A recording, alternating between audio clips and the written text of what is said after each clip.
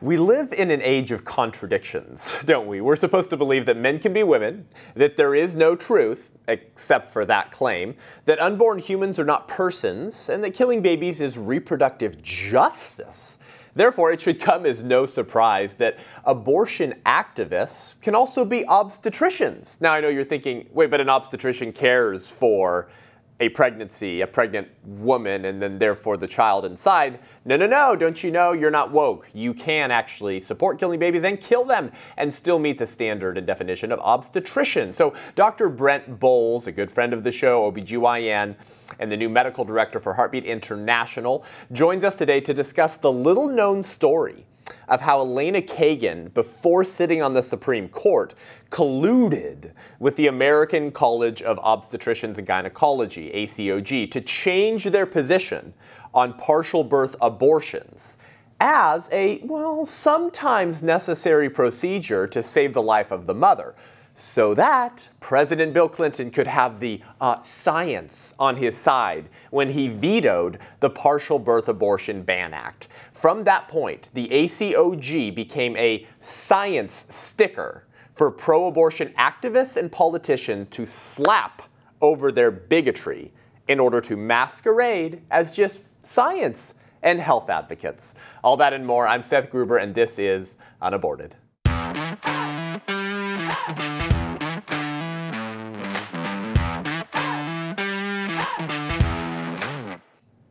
Dr. Brent, welcome to the show once again. Hey, Seth. Good to see you. You are in your white lab coat. Unfortunately, a dress that has become hated in the last year and a half for obvious reasons, as lab coats and technocrats are running the country. But thank you for being the exception. Thank you for meeting the real standard and bar for an obstetrician. We have a lot to talk about today, but firstly, I think a congratulations are in order. Congratulations on your new position as the medical director for Heartbeat International. Thank you, Seth. It's really an honor to be able to do that. And it seems like there's just something almost every day that I'm working to address or assist with. And that actually is a great way to open our show today because I have a little something I want to rant about that I just need to get off my chest. And it has to do with that very issue. To give you a little background at first, your listeners need to understand this background. I recently was asked to assist the Attorney General of the state of Indiana to defend Indiana's new law that requires abortion providers who are administering a chemical abortion to notify the patient beforehand that if she changes her mind after taking the first pill, that there is a means of attempting to reverse the effects or interfere with the effects of the mifepristone. Right. Of course, the abortion industry and the American College of OBGYNs, or ACOG, steadfastly hold to the position that you can't reverse it, that there's no evidence that works. And, that's a show for another day because I could talk for 2 hours about all the evidence that it works. But one of their experts in this recent court action in federal court in Indiana stated in a sworn declaration that abortion providers didn't need to be forced to notify patients about the possibility of reversal if they change their mind. Right. And I'm going to paraphrase here. She said it was because abortion providers are good at knowing when the patient is really dedicated or really certain of their decision, and they don't proceed with an abortion if the patient is ambivalent. She stated that under penalty of perjury in her declaration. That is a matter of public record. Wow. Well, this morning, I took a phone call because even though I'm a medical director now, I still volunteer as a provider of reversal prescriptions for patients. I took a phone call from a woman who had called the hotline. She took Mifeprex yesterday afternoon, and by the time she went to sleep last night, she had changed her mind. She regretted it. Wow.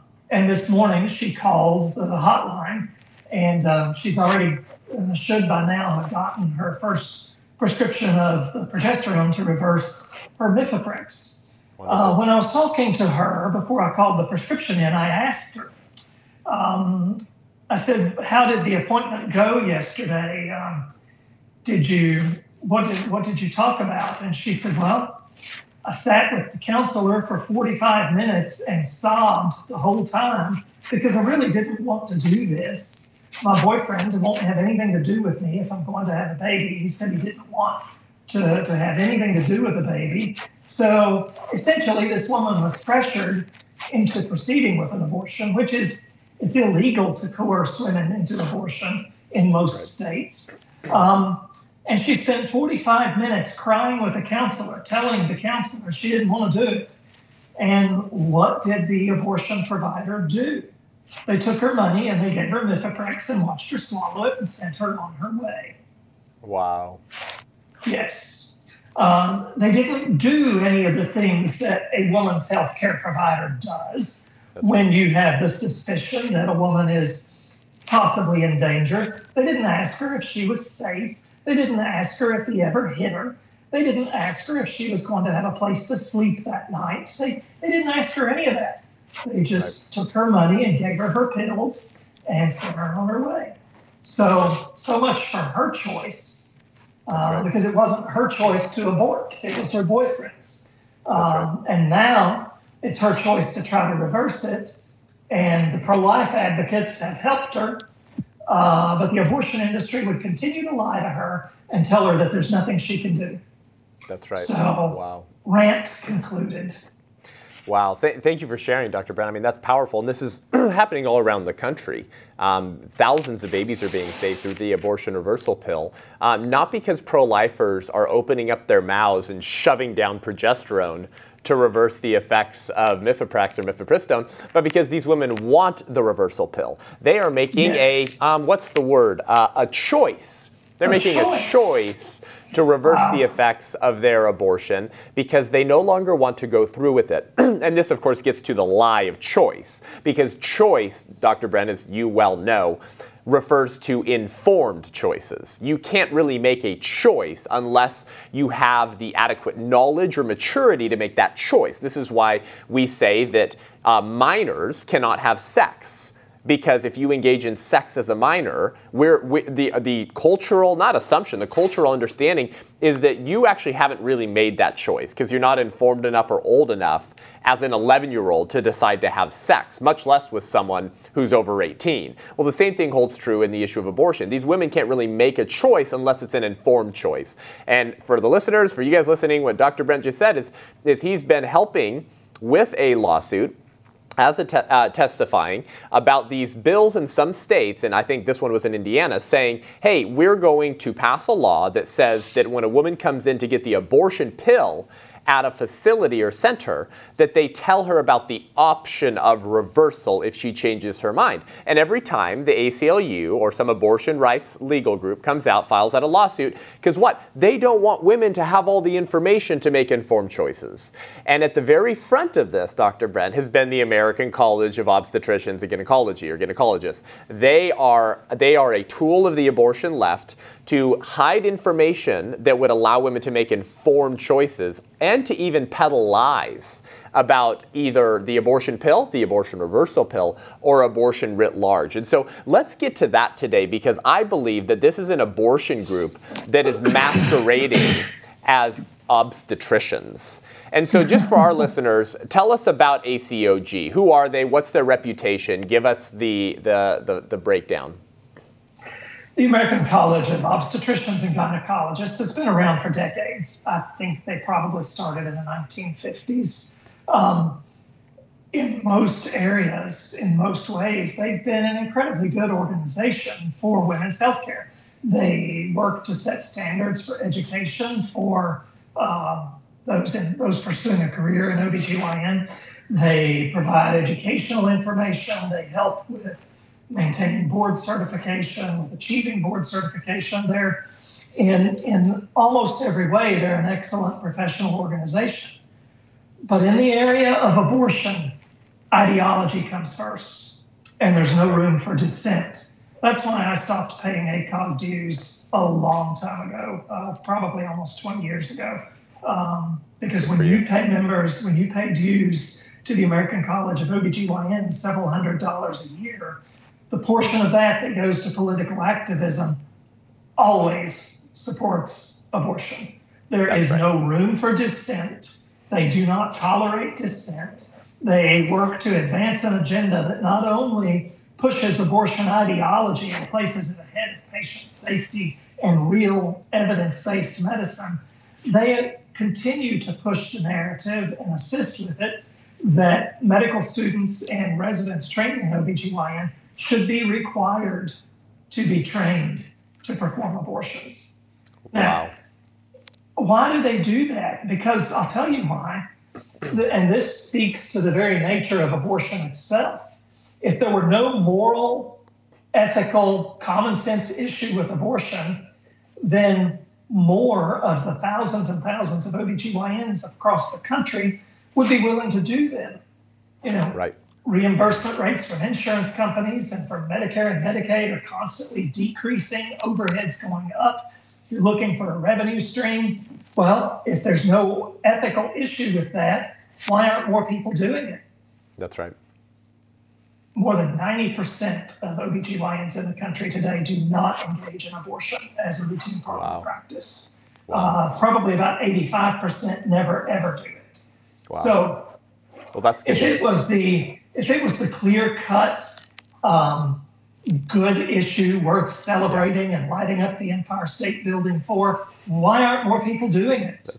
That's right. So because clearly, on some level, even if they say, I'm for a woman's right to choose, I'm a supporter of choice, on some level, they cannot bring themselves to go into the operating room and do that on a daily basis. Amen. That's right. Wonderfully put, Dr. Brent. I think it's fair to say that ACOG does not represent, even close, any of the positions, medical, political, or scientific, of the people who they claim to represent. I mean, they're the most respected institution and establishment in the obstetrics world, and yet they don't even represent the majority position within obstetrics, which is, according to you, 90% of people who don't do abortions. But I want to discuss a little-known story of real corruption and collusion coming from the highest levels of government, because we've been told for the last year and a half or 2 or 3 years that Trump colluded with Russia, Trump colluded with the Ukrainians, collusion, and then it all turned out to be false, of course. Well, let's talk about a story of real collusion and corruption during the Clinton administration and the role that Elena Kagan played in converting the American College of Obstetricians and Gynecologists from a respectable scientific establishment, even though I think there was some pro-choice seeds in that institution even then, to another scientific court jester for the culture of death. And this was a story that I wasn't even aware of myself, and I do this full time. So I really wanted to talk about this together for our listeners, for the culture, to wake people up to the type of corruption when ideology goes before reality, before science, and before really the Hippocratic Oath. So tell us a story about Elena Kagan, who is an abortion activist masquerading as a lawyer in the White House. Absolutely. And you said, that there were probably seeds of abortion support in ACOG. They were full-on pro-abort at this point. They just weren't as openly aggressive about it as they are now. So, and that fact that they were full-on pro-abortion is why they were so easily swayed by Elena Kagan. Now, understand that ACOG has been behind a very important push that practitioners of women's health care practice evidence-based medicine. We hear it over and over and over again. Make your decisions based on evidence. Here are the clinical trials. Here are our recommendations based on the best evidence. But on abortion, it's ideology before evidence. And this is just one very disturbing story. So in 1995 or 96, Congress, under President Bill Clinton, had, over his objections, passed a law that placed a federal ban on a particularly brutal method of terminating a late-term pregnancy called partial birth abortion. It's also known as intact dilation and extraction, and because that's a name for it, that's why you see medical people sometimes saying, oh, there's no such thing as partial birth abortion. Yes, there is. That's just one name for it. But anyway, the ban was against that particular procedure. The ban, when passed, contained no exception for the life or the health of the mother. And President Clinton readily vetoed it. Right. He ran into problems when it became apparent that the American College of OBGYN, ACOG, the biggest professional organization of women's healthcare providers in the world, when it was revealed that they had a position piece that said this particular method of abortion, intact dilation and extraction, is not necessary to preserve the health or life of the mother. It is never the only alternative available. Well, those are pretty strong words. Not, never. You rarely see those terms in medicine because there are so many exceptions to virtually all of the rules. That's right. But they even use terms like, we looked at every imaginable circumstance. And they had an official position that said it's not necessary to do this to protect the life or health of the mother, and that is true. There are other ways to end a pregnancy when the woman's life is in danger. And they involve simply delivering the baby, something regular obstetricians do every day. All across the country, premature pregnancies are ended because the mother's life's in danger, and they're ended by delivering the baby in the way that is the most safe for the mother and the baby. Right. Yeah. The only real reason, the only purpose for late-term abortion is to ensure that the baby is fully dead before it's fully delivered. And that's a simple truth. I'll get criticized for it. Wow. A friend of mine made that statement on Twitter once and, got slaughtered by tons of people on the other side. But it's the simple truth. Yeah. So, and just to your point, Dr. Brent, just to make sure that we're being very clear and citing this swing for swing, the documented official position that Dr. Brent just mentioned from the ACOG at the time of the Partial Birth Abortion Ban Act that President Clinton ended up vetoing, they faxed that to the White House on December 5th, 1996. And here's what they said. They could identify no circumstances under which this procedure would be the only option to save the life or preserve the health of the woman. So to your point, that's when they faxed it to the White House. That was their position. Continue the story.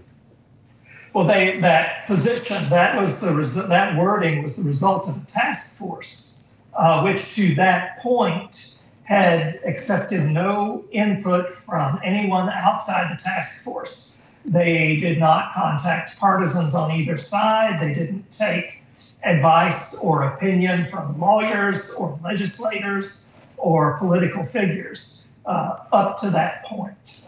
Right. But the reason they faxed that to Associate White House Counsel Elena Kagan was that shortly after the veto that Clinton had issued, she trotted from the White House over to the ACOG headquarters, which is also in D.C., and met with ACOG's chief lobbyist and one of their former presidents. And she came away from that meeting and took apparently copious notes that she wrote by hand, her handwriting. And the reason we know this is because 14 years later, Barack Obama nominated her to fill an empty seat on the Supreme Court. Right. And the Senate Judiciary Committee then has the right to see all of her official records. And those records, unfortunately for them, included her handwritten notes and the facts which had been sent to her at the White House. Wow. So Republicans on the committee noticed the difference between, what she was saying and what she had been pushing for and what she wrote in her handwritten notes and what the so-called official position of ACOG was. And it's really interesting. in her handwritten notes, she documented what she thought would be better wording for that position piece. And guess what? In January of 1997, ACOG released a new official position on partial birth abortion, and it contained the exact wording found in Elena Kagan's own handwriting in her personal notes that were revealed in her Senate confirmation hearings. Wow. And she tried to defend herself when she was asked about that. And of course, the media ran with her defense of her actions on that because she said she didn't define it, she reframed it. No, words are important. She completely redefined the position. Right. If you want to say she reframed it, she took the frame of truth off of it and put the frame of abortion ideology on it. So if that's what you call reframing, then go for it. But that's what she did. And she had said in her own internal discussions that, we looked at every imaginable circumstance and we just can't find a way to make the president's health and life exception language work. So instead of having law and policy follow the science, follow the evidence. That's right. She convinced ACOG to let ideology reframe the medical position and throw evidence-based medicine out the window. Wow. So that's why ACOG now has the position that, there are other alternatives and it's best to leave it up to the doctor. Wow. So wait, Dr. Brent, are you telling me that Clinton, like this president now, looked to unelected scientific white lab coat egghead bureaucrats to justify their political and ideological goals?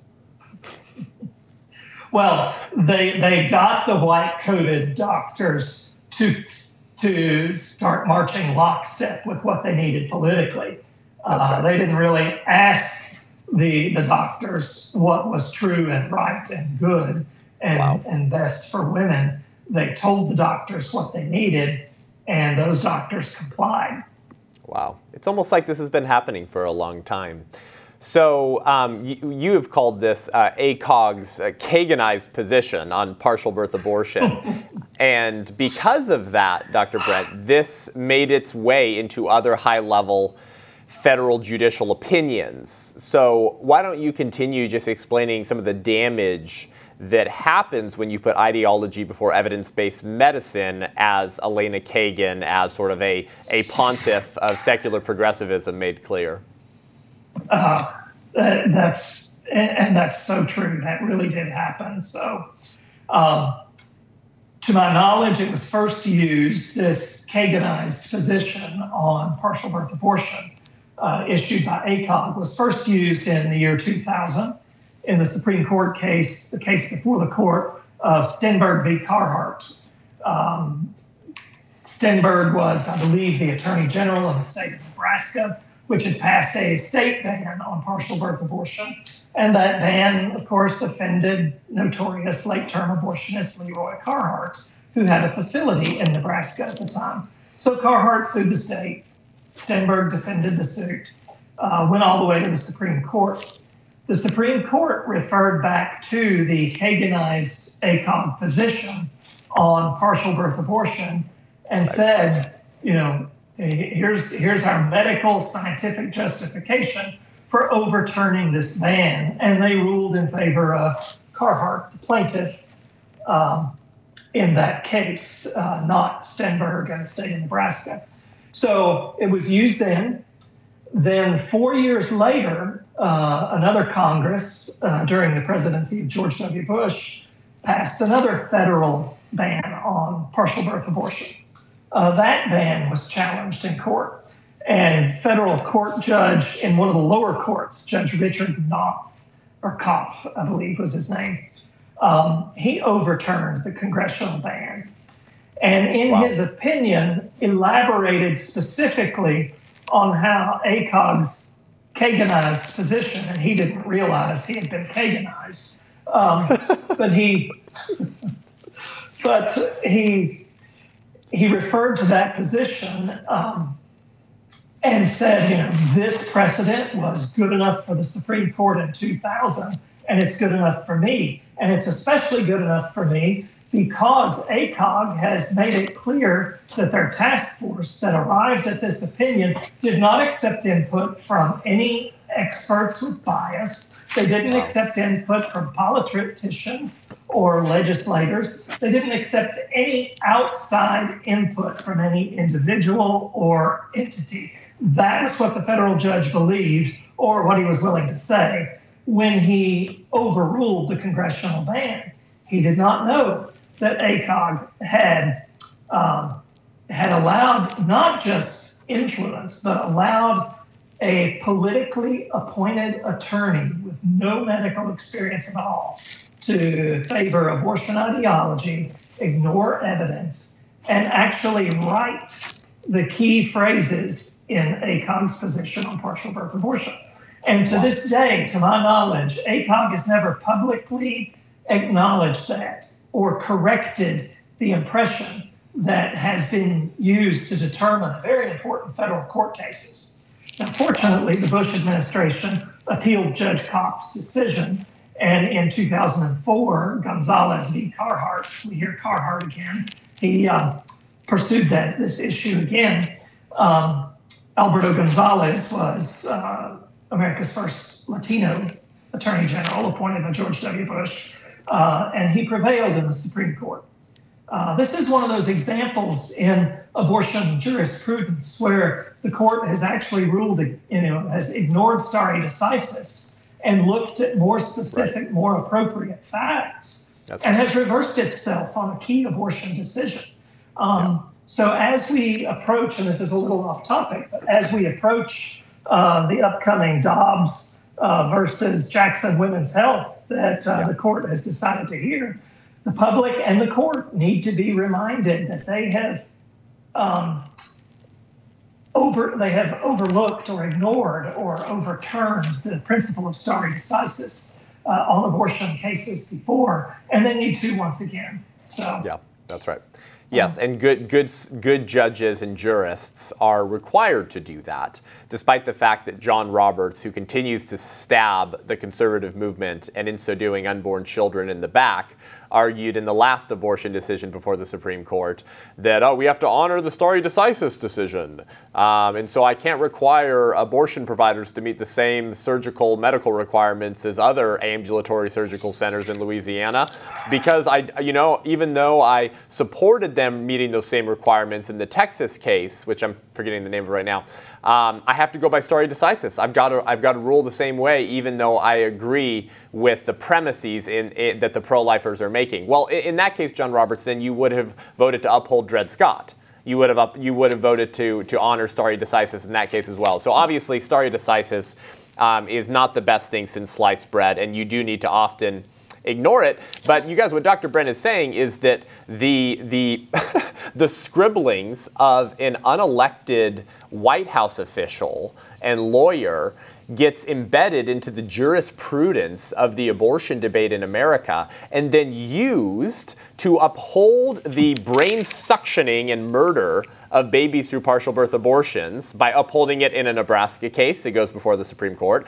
and by upholding it through a federal judge decision before it ends up going to Bush in 2003, 2004, and ends up finally going through. I mean, this is wild stuff. I mean, it's my opinion that a current sitting Supreme Court justice who has now been revealed to have inappropriately inserted herself in the process on an abortion issue and allowed her ideological position to masquerade as evidence-based medicine, she should be recused from any case about abortion that comes before the court, because she will not fairly consider the evidence. She won't. It won't be fairly considered. Now, of course, she'll never recuse herself, but that is something the public needs to know, and they need to understand as they're watching what happens with this case that's coming. Yep. Yes. The problem is it's partly her and partly her willingness and the willingness of others to conduct themselves that way. A bigger problem is an otherwise respected medical institution that people look to for unbiased guidelines and evidence on what is best for a very vital element of our healthcare sector. Yeah. That's a bigger problem in my opinion. Yeah. They're just not. They are not reliable. They are not trustworthy on the issue of abortion. And even when caught with their hand in the cookie jar, they won't admit it and publicly correct the misperception, that they are a neutral arbiter of that's right. evidence-based medicine. They're not. That's right. And what major science or health establishment is there today in America that is not compromised? The WHO is basically operated by China. The CDC is pro-abortion and serves at the beck and call of Democrats. And the American College of Obstetricians and Gynecologists is a group of abortion activists masquerading as obstetricians. Now, I want to ask you a question with, I think, what's an obvious answer. But again, for the people listening to this show, if you're tuning in for the first time, if you're starting to get informed and educated on this topic and you were wondering this question, let's just ask an obvious question, Dr. Brent. Why is there no circumstance in which a partial birth abortion is necessary to save the life or for the life and health of the mother? And why is the delivery of the child actually far safer than a partial birth abortion for the mother? Well, they set up the premise that this procedure is necessary because some woman is critically ill and is dying, and she's going to die if her pregnancy doesn't end quickly. Right. The problem with partial birth abortion is it's not like the transporter on Star Trek that just you flip a switch and beam the baby out of there and it's over with in 5 seconds. You still actually have to deliver the baby.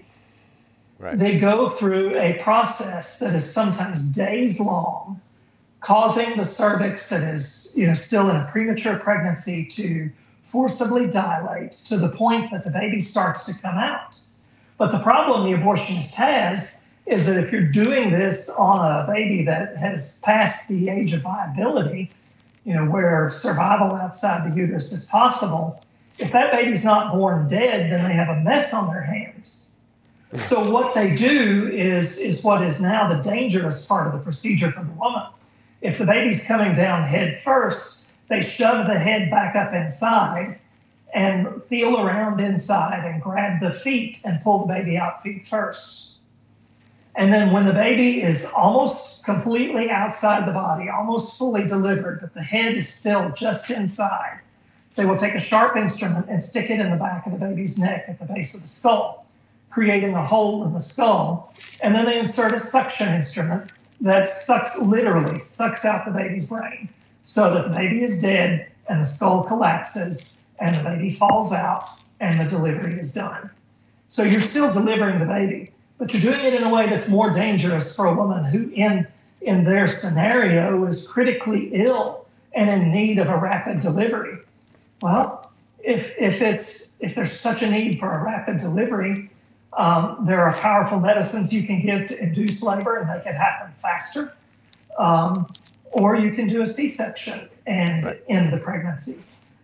Either of which needs to happen in a hospital with intensive care capabilities and a blood bank and a lab and other services and anesthesia and an operating room, not in some filthy back alley abortion clinic that hasn't been inspected in 20 years, doesn't have a lab, doesn't have a blood bank, doesn't have specialists, doesn't have an anesthesiologist. I mean, it's mind-numbingly stupid, but the purpose of that dangerous procedure is no more than this, and I said it earlier. The purpose of a late-term abortion is to ensure that the baby is fully dead before fully delivered.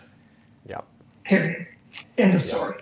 So that's what they were defending. They wanted to preserve this as one of several methods to perform a late-term abortion.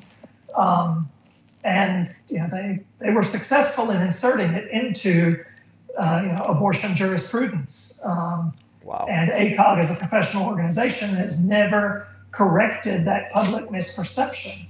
And Kagan has never acknowledged her role in what really happened. She said, "Oh, I reframed it," but she did so much more than that. And that's just one example of ACOG's double-mindedness, their refusal to accept evidence in the formulation of medical opinions. Yeah. As you know, I'm the medical director for reversal services for Heartbeat International. And I'm well aware of all the evidence that exists that says reversal is feasible and is effective for a large number of people. If that evidence wasn't there, I wouldn't do it. But I do it.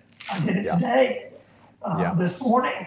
ACOG holds the position that there is no credible evidence that progesterone can be used to interfere with the action of mifepristone and salvaging a pregnancy. So, if that's the case, I would like to have ACOG address Technical Bulletin number 225 that was published in October of 2020 by the American College of Obstetricians and Gynecologists.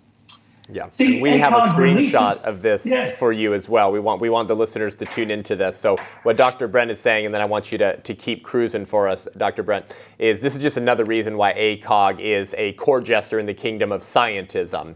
It's not just for their collusion with Elena Kagan to say, oh, never mind, partial birth abortion is sometimes necessary to save the life of the mother, but also because in one of the many other ways that they have ignored the humanity of the unborn and the claims of the pro-life movement is by saying that the abortion reversal pill is ineffective and maybe even not even safe. And so, Dr. Brent, you're referring to this here, ACOG Practice Bulletin number 225. It says replaces Practice Bulletin number 143 from March 2014 entitled Medication Abortion Up to 70 Days of Gestation. So talk us through this about how their own claims in their writing contradict what they say about the abortion reversal pill, because it's clear they want to discredit this so that more abortions are performed, less babies are saved, and their pockets continue to be lined by pro-abortion money. Yes. Well, first, this is kind of another little rabbit trail. Listeners, read that bold print title, Medication Abortion Up to 70 Days of Gestation. That's 10 weeks. 70 days is 10 weeks. So ACOG's official position at the moment is that medication abortion should be limited to no more than 10 weeks gestation. The woman who I did a reversal for this morning was 11 and a half weeks. Wow. Planned Parenthood itself, their website, the last time I looked, said we offer it up to 77 days. And there are, now that the REMS restrictions are being removed and those things are happening, there's even a website that I've seen for an abortion facility in Orlando that is offering the use of mifepristone almost into the third trimester, doing late second trimester terminations. Oh my gosh. There is no evidence that is safe. ACOG's position in that bulletin says that, talks about abortion, medication abortion up to 10 weeks or 70 days. In it, they go through several aspects. That particular technical bulletin is just a how-to manual for doctors that want to do medication abortion. It gives them lots of details and cites over 100 different references supporting their side of the issue. But ACOG, it's their position that there is no credible evidence that supports the use of progesterone to interfere with the action of mifepristone or reverse its effects. They say that repeatedly. They say that in court cases. They say that in declarations. Experts testifying for the other side say that repeatedly under penalty of perjury in declarations in cases that I've read where I've also participated, both for the Attorney General of Tennessee and for the one of Indiana in these in this issue.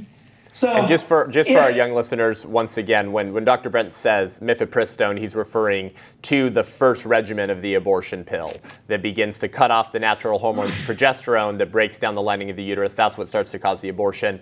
And when Dr. Brent says progesterone, he's talking about the natural hormone that is used in the abortion reversal pill to reverse the effects of the medication abortion. So just for new listeners of the show, yes. That's what we're talking about. Keep going. So now understand what the abortion industry frequently does for women. When a provider either does a surgical abortion or gives them the medication abortion, those women also want birth control. If pregnancy is not a good idea for them this month, it's not going to be next month either. They don't want another unintended pregnancy. So the abortion providers frequently provide birth control for the women at the visit on the day when their procedure or their medication is done. So in this position, in this technical bulletin, ACOG addresses that. And remember, ACOG says there's no evidence that progesterone will interfere with mifeprex in the termination of a pregnancy. Right. So there are many different kinds of birth control. There are all the different pills that have combinations of estrogen and progesterone. But then there's also a pill that has progesterone only. There's the IUD that goes in the uterus and the implant in the arm that have progesterone only. And there's an injection called Depo-Provera that is given once every 3 months that is a synthetic form of progesterone.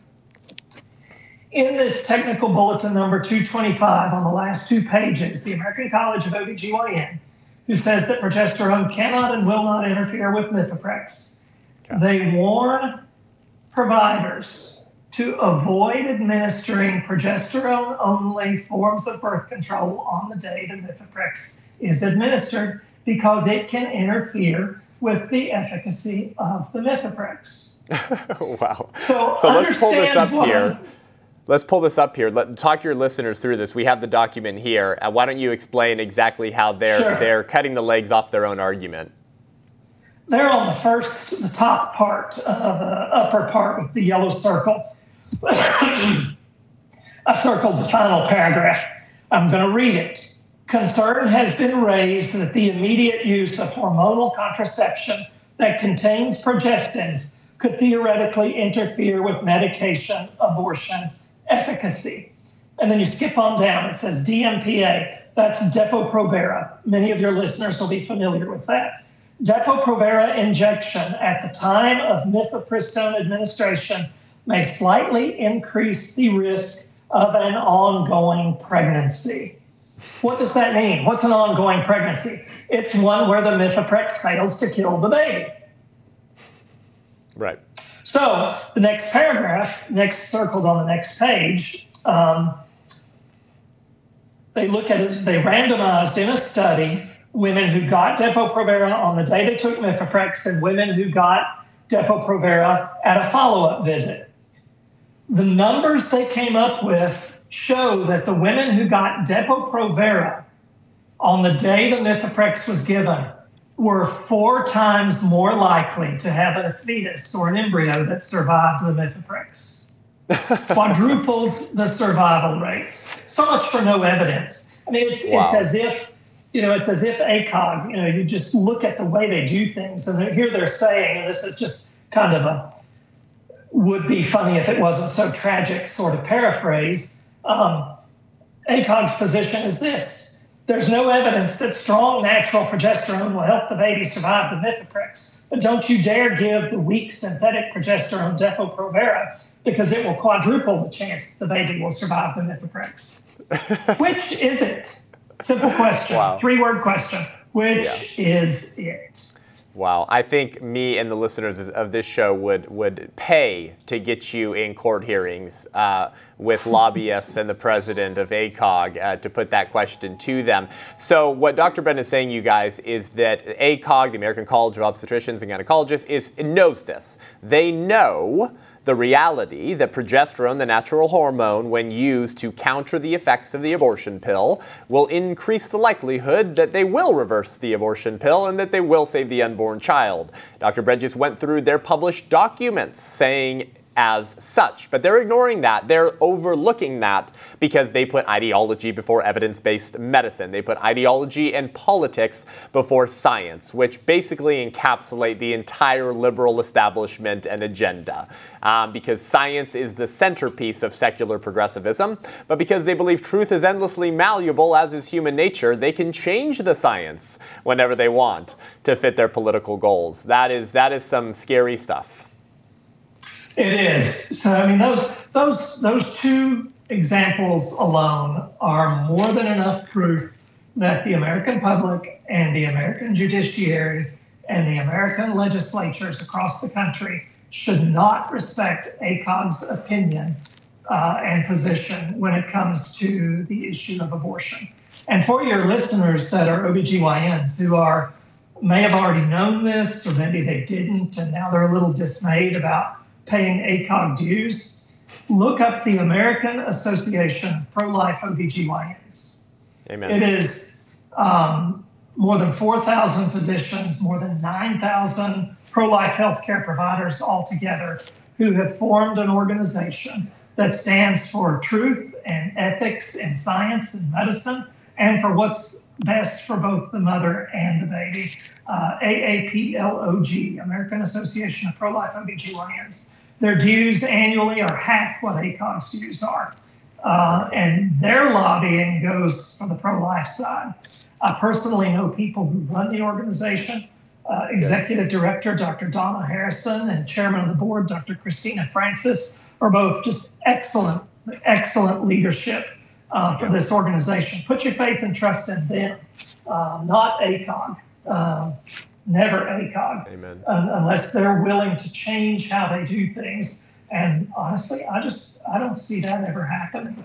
Yeah, that's right. Amen. Well, maybe we'll do a panel with them sometime. Maybe we'll get you and all these people together for some special event in the future, and we'll get these important voices that can't be ignored anymore. And I think in our political climate, people are more disgruntled than they've ever been before, for the same reasons that we just spent the last 40 minutes discussing, because of how science has been used to achieve political goals at the expense of truth and human flourishing and the American public. People are very disgruntled. They're looking for truth more so than ever before. They're going to alternative sources of information to find the truth because they don't have trust anymore.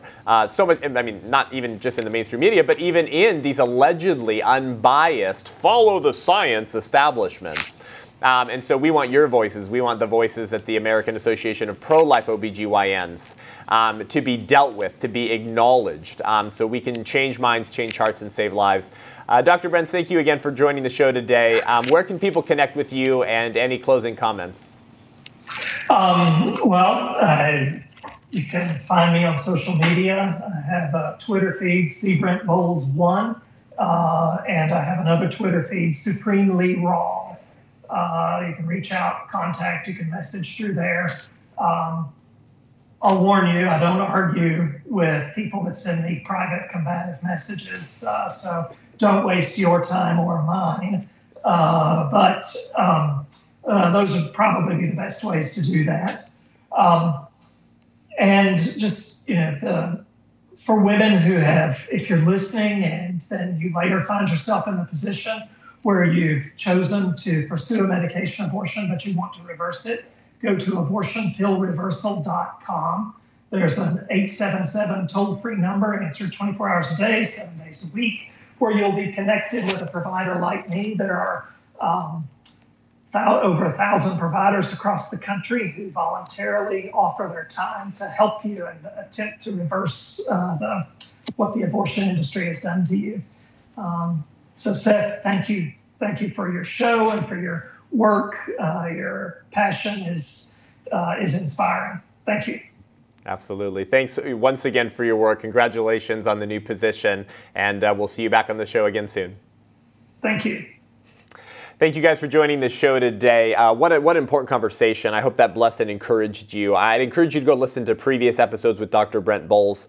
We did 2 other just this year about mail order murder, as the FDA, with the advice, I'm sure, and pressure of the Democratic Party, lifted the safety regulations on the sale of the abortion pill. So now it can be literally snail mailed to your mailbox. And we've covered a lot of other myths about how abortion is safer than childbirth, and going into the actual studies and claims and what's wrong with them. So go back and listen to those. They're a real blessing. But thanks for joining us today. Head on over to iTunes, Spotify, YouTube. Give this show a rating and review. It really helps us reach more people at such an important time to stand for life, because if we don't stand together now as pro-lifers and Christians for the rights of the unborn, guess what? We won't be able to stand freely for any of our other rights that flow from that first and most important of all rights. If you want to learn more and engage with me online, you can follow me on Facebook, Instagram, and if you want to book me for an event or sign up for my newsletter, go to SethGruber.com, SETHGRUB as in baby boy, ER.com. See my speaking schedule, come and hear a live event, or do request me for an event before my calendar fills up at the end of the year. Thank you guys so much. Until next week, I'm Seth Gruber, and this is Unaborted.